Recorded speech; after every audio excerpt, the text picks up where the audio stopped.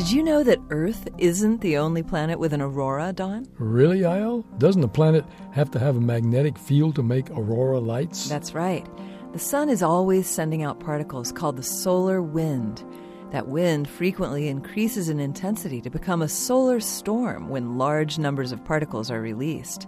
On the Earth, those particles are drawn toward the magnetic north and south poles. As they pass through the magnetic shield, which protects living organisms from serious harm, the electrical charges interact with oxygen, nitrogen, and other elements. When they collide with oxygen, yellow and green lights are produced. Nitrogen creates red, violet, and sometimes blue. And there's another planet with a magnetic field? A number of them, including Jupiter. It must have a gigantic field that creates lots of color. Not as much color as you'd think.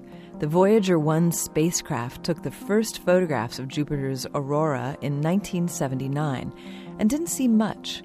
That's because the real show isn't in visible light, but in X-ray radiation. We can't see X-rays. That's why NASA launched the Chandra X-ray Observatory to measure Jupiter's magnetosphere.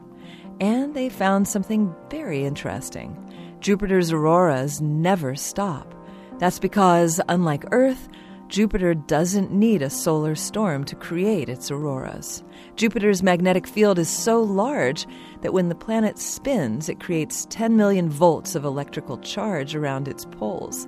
It's crackling with electricity that creates auroras. Wow, that would be quite a show. I need to get some X-ray glasses. This Moment of Science comes from Indiana University. We're on the web at amomentofscience.org. I'm Don Glass. And I'm Yael Cassander.